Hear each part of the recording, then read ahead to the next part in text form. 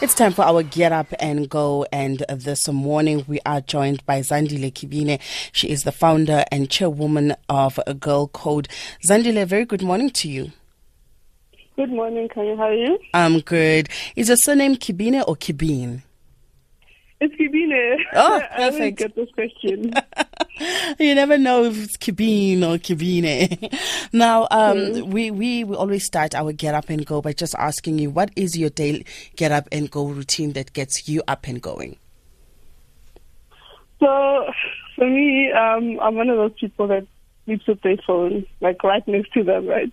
So, the first thing I always do every morning, I play Loud Nkosi by The Soils. It just gets me in that mood, and to know that there's something higher than me, that allows me to wake up every morning. From then on, just check emails, check Twitter. Then I'm ready to start my day. All right. So it's all about, starting with being in the right frame of mind. Now, you are very much in technology, and you are running a social enterprise, and it's called GirlCode. Tell us more about it. Mm-hmm. Yeah, so GirlCode is something that we founded back in 2014, and it just stemmed from the need to get more girls to be involved with technology and not just consumers of technology, right? We all know that we're moving into the fourth industrial revolution, and if we don't include girls in it, then we're leaving out almost half of our IP. So for me, it's a very personal thing. I'm very passionate about making sure that women and young girls are empowered. And I do whatever I can in my own little space to make sure that we give them the right skills to be able to participate on a global market. And you are going to be having from the 3rd to the 5th of August your hackathon.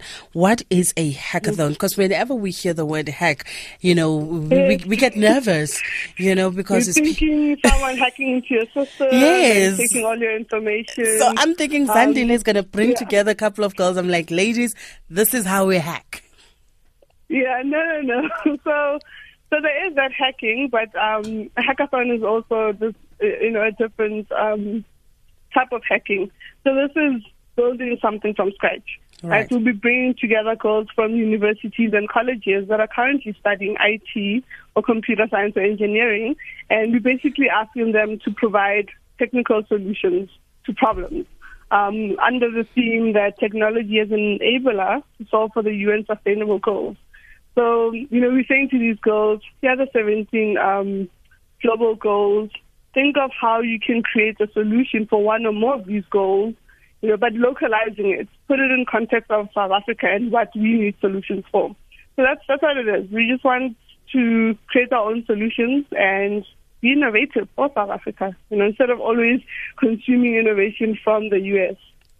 Now, you are going to be bringing together computer programmers and others involved in software development, including graphic designers, interface designers, and you're going to be bringing them all together to collaborate on software projects and, like you've just said, aligning technology as an enabler to tackle the UN Sustainable Development Goals. Now, that's a very big ask because the 17 SDGs, from your poverty to health, from poverty eradication to health and education, creating sustainable, cities. The 17, if you've never taken the time, and you're listening and you've never taken the time to go and read the 17 SDGs, please do so. And it is a call that the United Nations have made to the nations of the world. Now, how does, GirlCode Hackathon also work in terms of just encouraging women to be bold and confident as, those in technology spaces? Yeah, so I think the first thing is creating those safe spaces, right?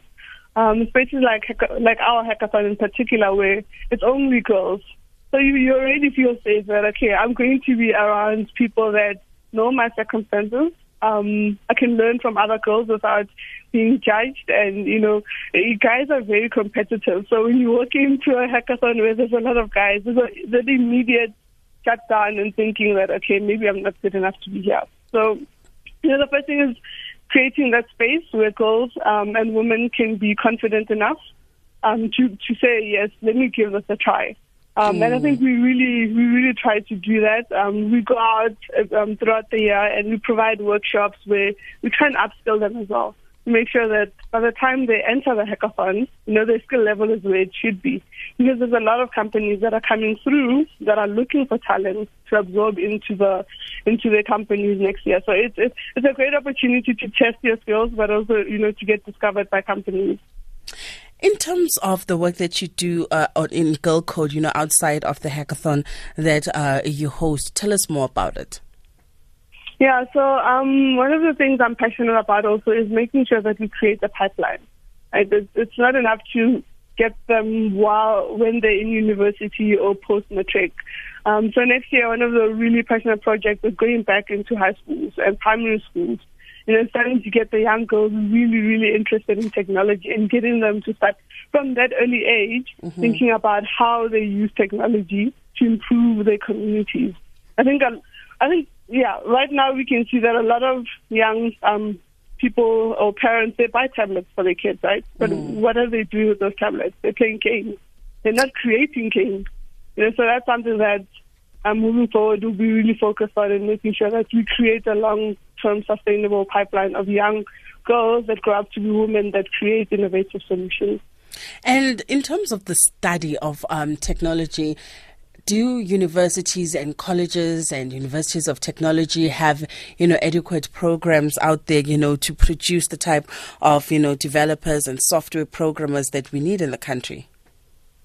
Yeah, so the programs are there and the courses are there, but I think the one disadvantage about a traditional university or college is that with technology changing so rapidly, like you hear different buzzwords every other day, blockchain, AI, the curriculum is not keeping up. We're still teaching something that's like now 2 years later is no longer relevant. So it's not enough to just go out and get a degree. Of course, that's an important factor, but now you need to do online courses because that gets updated regularly. And you need to constantly update your knowledge because what you know today, tomorrow is no longer relevant. So it's important that, girls don't, or just, the youth don't just focus on getting a degree and that's it.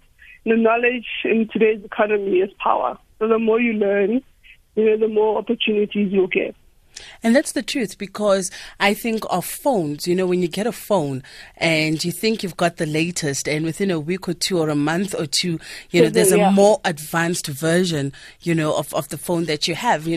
Technology is developing at such a rapid pace that sometimes it can get a little bit overwhelming, especially for those of us who are outside of the technology space. How do you keep up?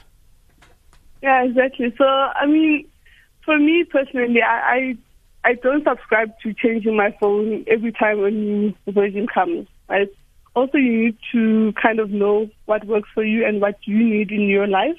So, whenever a new model comes, I won't upgrade just because there's a new model. I always stick to a phone until I know that, okay, now there's something that I need that's in the new version. So you mustn't also get caught up in the frenzy and, just the hype of it all. Because technology can be dangerous also. It can be potent and can literally take over your whole life. In people where from your phone to your watch to your computer, everything is linked and it just controls your entire life. And it almost becomes disconnected from life and you start being connected onto, this life that you created online. So it's important that you just take a step back and always, try to use technology when it's necessary and when you need it and when it's going to improve your life. That's so refreshing coming from a techno nerd from like yourself, somebody that's in technology, to say it's okay to step away and actually have a life. Yes. Yeah, exactly. And let's talk about, the development side of GirlCode. Do you find that, since you've started GirlCode, that it has also helped you, with the personal development of those who are involved in the projects, just in terms of, offering the right type of inspiration and motivation, to the girls that are part of GirlCode? Yes, definitely. I think, we've gotten a lot of feedback from the girls that have been part of our workshops or part of our hackathon about how we really helped them. And again, it's a confidence thing, right, with women.